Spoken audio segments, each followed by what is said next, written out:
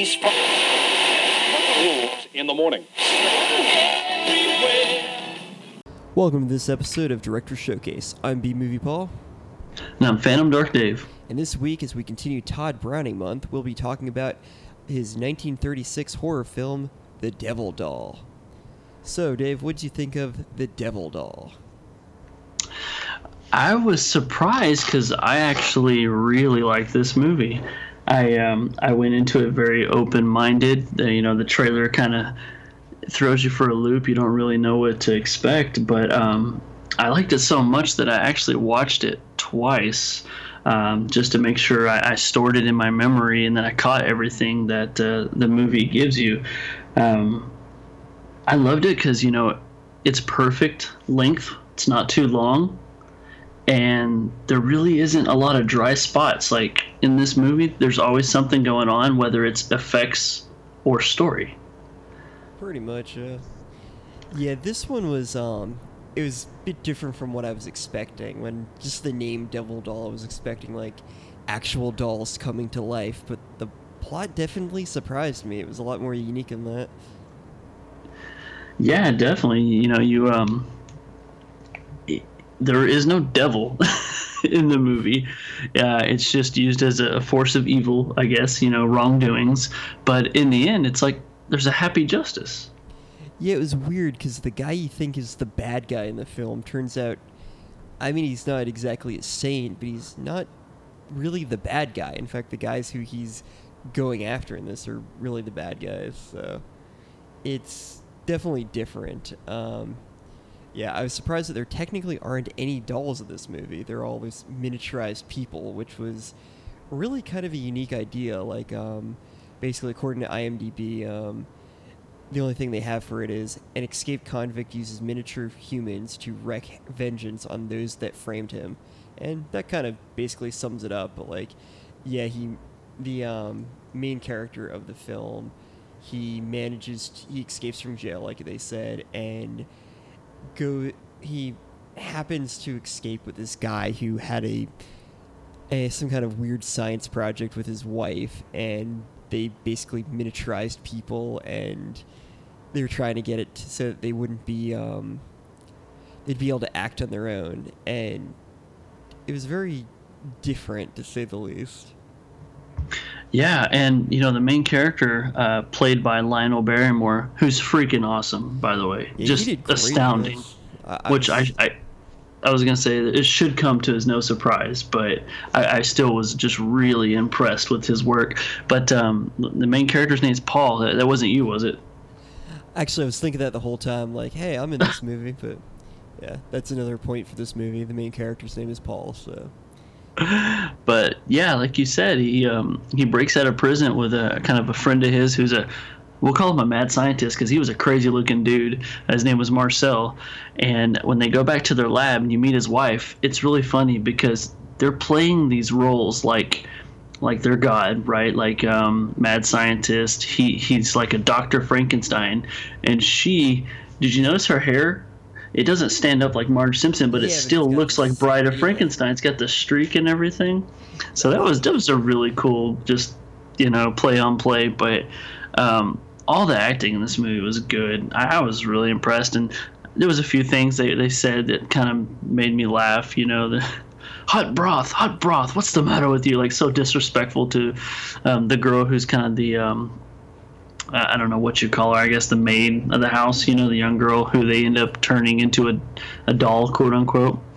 But, the reason they call it the doll is because, like Paul said, they shrink human beings. And what happens is when you what's the proper, I'm a writer, I can't even say it. When you're shrunk or when you've shrunken, how you say, your memory is kind of erased and you can't do anything. So the only thing you do is by command. And so the goal is to shrink a human and then have them a fully substantial brain. And that kind of turns out to play off of itself because when Marcel dies, he's kind of the mad scientist guy. His wife wants to continue the work. And instantly, Paul, not B-Movie Paul, but Paul, he's like, nah, that's probably not the best idea. And she's like, look, we can go to Paris. And immediately that hits home with Paul because the people who framed him are in Paris. And so instantly he's like, I can seek revenge on these people using these dolls. She can get what she wants. I get what I want. It's perfect. It's kind of like a weird Sweeney Todd relationship in a way. That's a good point. That's a good comparison too. Yeah. They have their own like plans for it, but they kind of coincide, so it works out well, sort of, until the end of the film. And how about the Bible references? You know, they're in the restaurant and they get a note and it has all these Bible verses for them to read, and they're like, what the heck is this? And you know, they go home and it's like, confess and be saved. And that's when kind of you're talking about the bad guy's not really the bad guy. That's when it starts to stand out. It's like, he doesn't necessarily want to kill these people, he just wants to prove his innocence. Yeah. And a lot of it was he wanted to prove his innocence for his daughter, because he didn't want her thinking that he was a murderer and a thief. So like, his intentions were ultimately pretty noble. Like, he, like, right from the get-go, he comes off as seeming like a bad guy, but he's actually pretty good overall. I was quite surprised by that. A lot of depth to the character. Yeah, he's driven by pure motivation, and he is trying to make right with his daughter because she hates him. Like, she disowns him and hates him because she thinks that he's this bad guy who did these really awful things and, you know, left her behind. And that's when you notice he's just like this, I don't know how you describe it, but he has a contagious smile. Like, he just looks so nice and so just like, oh, the dad you've never had, you know, type character. But, oh, it's so cool because, you know, the humans shrink and they pose as dolls because you're not commanding them to move, so they don't move. They look like a doll. So they try to take each one of these dolls into the homes and of the people who framed him, and he would be recognizable except for the fact that he dresses like an old lady. This is like pre-Miss Doubtfire stuff right here. Yeah, I was thinking that this movie's basically Mrs. Doubtfire crossed with Small Soldiers. And there's no Run by Fruiting with Pierce Brosnan either. But and I think that's another thing I was looking at. I was like, wow, like, Lionel Barrymore is a good actor and he's a good actress. Yeah, he pulled that off. He did really good. And of course, thinking, like, how can they not know this is a guy in it? But I'm like, you know, if I was in that situation, would I believe it? You know, I think I might have. Yeah, if you, I would dare somebody, and I say this, if you walked in on the movie in this scene and you saw this old lady talking, I bet you wouldn't know right away it was Lionel Barrymore. Yeah, it's like, oh, excuse me, ma'am. You know, anyone ever tell you look kind of like Lionel Barrymore? It's like, oh, I get that all the time, Sonny. Oh man. He played it up so well. Like, at one point when the police are interrogating him, he's like, oh, I can't believe this is happening. Me, a little old lady. What will the neighbors think? It was so believable. Yeah, he was fantastic with that. How about the effects, though? I mean, we're talking about, Paul, this is the 1930s, man. They really did look like they had huge sets and huge props, and some of it I still don't really know how they did it, but I was totally into the story. Like, it didn't look that fake to me. It was bizarre because, like, it was clear that, like, at least nowadays they were putting one clip on top of another, but they worked it so well that it looks like there is a little person there. It was kind of cool, especially like the scene where you see the dogs on top of the table and the big dog like jumps on the side. That was really cool looking. It's like they, especially like you said, for the time period, I don't think there were many films doing that. It's kind of like a reverse of the Attack of the 20-foot like something. It was like, you know, here's like Attack of the less than a foot tall person. Yeah, and actually my favorite scene in the movie is when the dolls are dancing on the table. That is creepy looking. It's in the trailer, but what was her name? Melita. She's the Bride of Frankenstein is what I call her. She's like standing there all wide-eyed, just kind of like creepy, and she's watching. There's like a music box that's open and playing, and the dolls are just swinging around and dancing on the table, and with the kind of music that's playing and the way they're dancing, it's so eerie, you know, because you're just like, that's weird, man. It's kind of like a voodoo thing going on. Pretty much. I gotta say, the woman who played her did really well well as well. Maureen O'Sullivan, I believe her name was. She did really well being this creepy kind of like mad scientist woman trying to continue on her late husband's weird experiments, and she's not really a bad person. She has noble intentions, but she's also insane like her husband was. Like, it's so weird, like, because they're talking about at the beginning what they want to do with the shrinking formula. They want to shrink down all people so that we would have more food. And I'm thinking, wow, that's a terrible idea, because yeah, you'd have more food, but it would also take like that much more effort to make anything, and it just wouldn't end up working out very well. And like, okay, these guys are, but they kind of recognize the fact that those people were insane, that their plan was insane. And Paul's character's like, well, okay, well, I'm going to use this for my thing. You guys can do that later. Yeah, and with that being said, I think that points the finger to Melita. Am I saying that right? Melita? Yeah. She's the bad guy. Yeah. Because ultimately. after he's done and he's satisfied, she's like, awesome, let's keep going. He's like, no, I did what I needed to do. I don't want to hurt people anymore. We're good. And she's like, no. My husband died. He would want us to continue. And she threatens to, like, kill both of them if he doesn't do it. And she's a lunatic. Yeah, that was pretty intense. I was like, wait a minute. Is this how this is going to end? Like, she's going to blow them both up? Like... But yeah, she was a wild card in that. I was really not sure what to expect with that, but I was impressed. Her acting was really good. I thought for a second they were going to turn into dolls. I was like, oh no. Yeah, that's what I thought originally she was planning. She's like, because she has the one like little doll person like go after him, and I'm like, oh, is he going to be turned into a doll? Like, I kind of felt bad because he's like about to make things right with his daughter, but it's like, okay, he managed to stop that in the end, but like... Yeah, she was nuts, but man, what a great character. Like, I originally thought it was just going to be her and her husband, and they were going to, like, turn Paul's character into a doll, because I knew nothing about this going into it, but I'm like, okay, they're going to a different direction with that. So it's not the mad scientist movie, it's more of a mad scientist meets guy trying to get revenge on these guys who did him wrong kind of film. So definitely a unique idea, to say the least.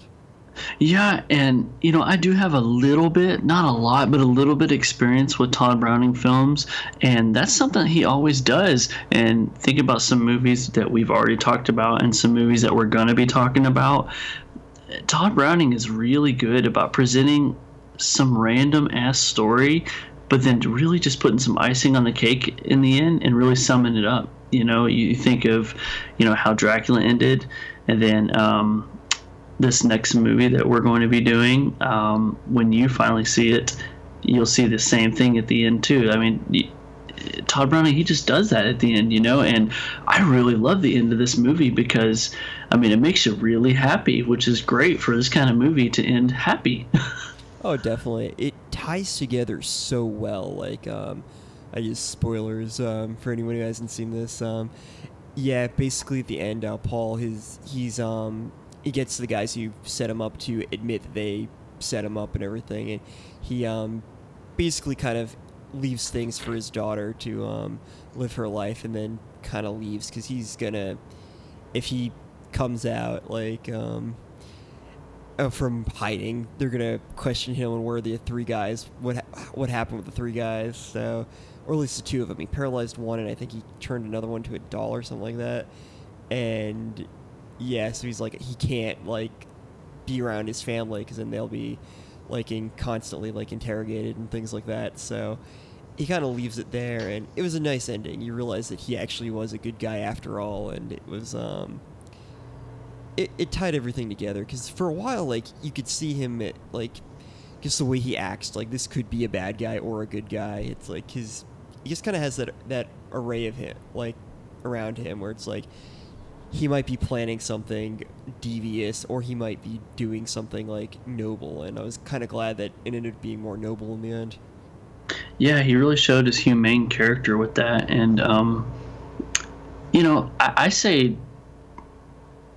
no regard to the idea that it's possibly a spoiler, because if someone asked me why should I watch this movie, I would say watch it for the effects, watch what they were able to accomplish in 1936, And watch it for the performances. Everybody did such a great job in this movie. Definitely. And even like saying what happened at the end, like it's kind of like you said, you have to see it. It's just very heartwarming. It really ties everything together. The only thing I was a little disappointed with was he says to his daughter's I don't know if it was her fiance or just her boyfriend, like when he asked like where are you going, he goes, I'm oh, he says like I can send you money. He goes, where I'm going, I'm not going to need money. It's like, well, I don't really know where he's going, and I kind of want to know where he's going. Like, I mean, in a way it's kind of good because it's like, you know, it kind of leaves some mystery with that. But at the same point, I'm like, I kind of want to know if he's not going to stay with them, where is he going? Like, yeah, he's like, where I'm going, I don't need money. I'm like, dude, you sound like you're going into a bathtub with a toaster. What are you talking about? Yeah, that's what I was thinking. Well, there's a part where he says like, well, my plan, it does end with me dying, but not just yet. And I'm like, oh, well, so what are you doing, man? Like, I want to know. You can't just end it like that. And another good point is this entire end sequence that's so happy that we're talking about, it takes place on top of the Eiffel Tower, which is really awesome. Oh, yeah. That was perfect. I know this is Todd Browning month, and he did a great job, but I really tip my hat to Lionel Barrymore in here. And I did a lot of research about just him as an actor and things he's accomplished and the gazillion things he's associated with. I mean, everybody knows he's, you know, It's a Wonderful Life and Grand Hotel and you know, a few other things, but he's the great uncle of Drew Barrymore. I mean, Barrymore, people will pick up on that for sure. He, I read he invented the boom microphone. Did he? I'm like, are you serious? Like the boom microphone? So that's cool. Thank you, Lionel. Yeah, I'll say whenever I use one of those, I'm gonna have to thank him every time. And then something kind of like, to think about. This movie came out in 1936. 2 years later, he was put permanently in a wheelchair. And he spent the rest of his life in a wheelchair, still acting. I mean, still being, you know, they were so great to keep him in Hollywood.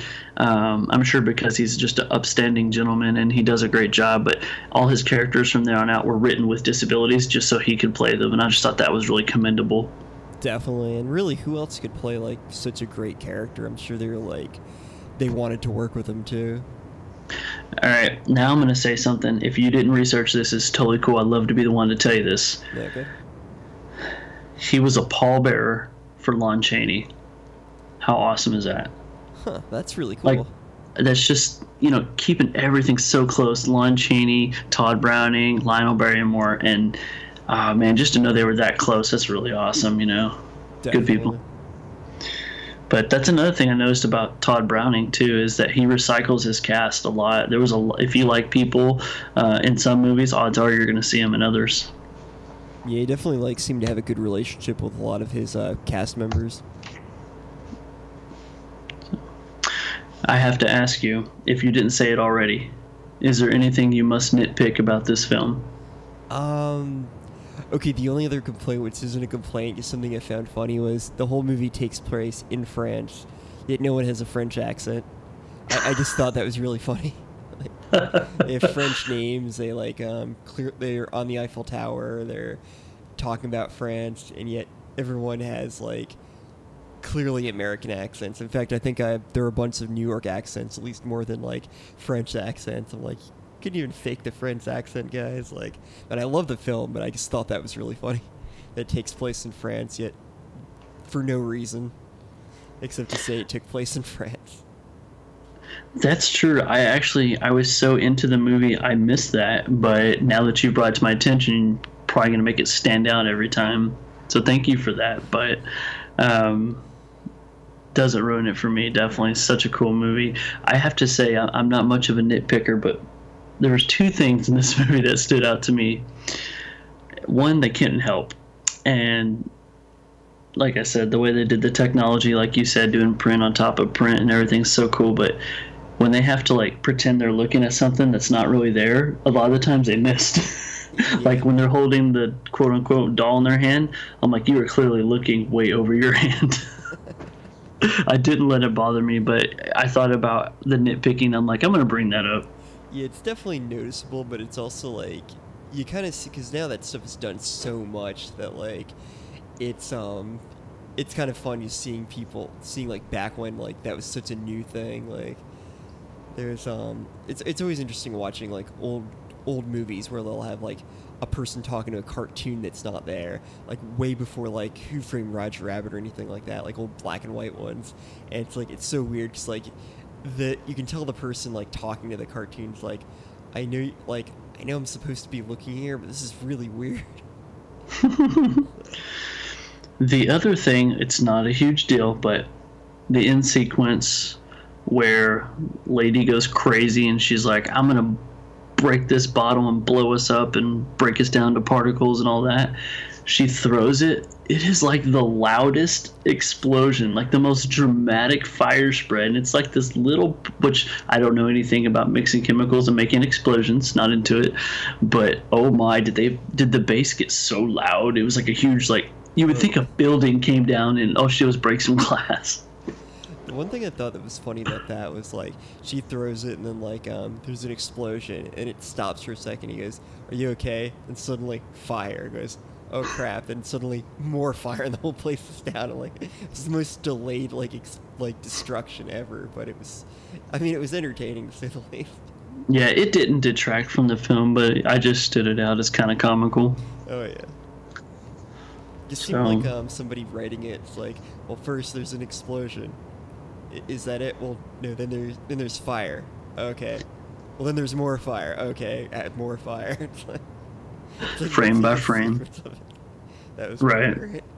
But yeah. Overall, like really good film. I was impressed with it. It was a lot different from what I was expecting, but I thought that they did a good job with it. The directing was great. The writing was great, and the acting was really, really good. I think the acting was overall the best part of it. Yeah, I'm right there with you. The story was a really cool concept, but it was really brought to life by the people involved. So, so you ready to rate this thing? Yeah. So, why don't you go first with your rating? What would you give this out of a score from 1 to 10? 1 to 10. I'm gonna bend a little bit, and I'm gonna go 7.5. Nice. I'm gonna give this a solid 7. Yep, 7 out of 10 for me, and 7.5 for you. Yeah. Ultimately, like, this is one of the better films I've seen in a while. I was impressed with the story, the acting, and I'm really starting to really like Todd Browning. So. Yeah, and it's a story like this that you're only going to get in some kind of Todd Browning universe. Nothing like this is going to be considered an A movie today. You know, similar to some of the podcasts you guys have done recently and some of the interviews of what makes a B movie, and a lot of it lies in being able to just have a story where you think outside the box, and this definitely is parallel to that. So, love this story. Thought it was really well done, and I'll definitely be watching it again. Definitely. The only weird thing is, this was labeled a horror movie and something in like IMDb and things like that, but it really wasn't that horror. Like, I mean, you know, I will say, like, the idea of people getting shrunk down and not having their own, like, control of their mind, to me, that's terrifying. Like, that was really freaky to me, but I don't think it's really much of a horror film. I mean, I guess it kind of can. I mean, it is people doing human experiments, so that's pretty creepy, but... And there was a scene where, you know, one of the miniature humans was wielding a knife and crawling in somebody's bed. I mean, that's kind of horrifying. That's true, yeah. I guess, like, it does... I can definitely see where it would be considered a horror film. Like, I think it's, like, more of a horror... I don't even so much a thriller, like... What'd you call it, suspense? Yeah, that'd probably be a horror suspense film. So, yeah, works for me. All right. Cool. So, for next week, we will be continuing Todd Browning Month. And the movie we shall be seeing for that will be The Unknown, starring your favorite actor, Lon Chaney. 1927, Lon Chaney and Joan Crawford.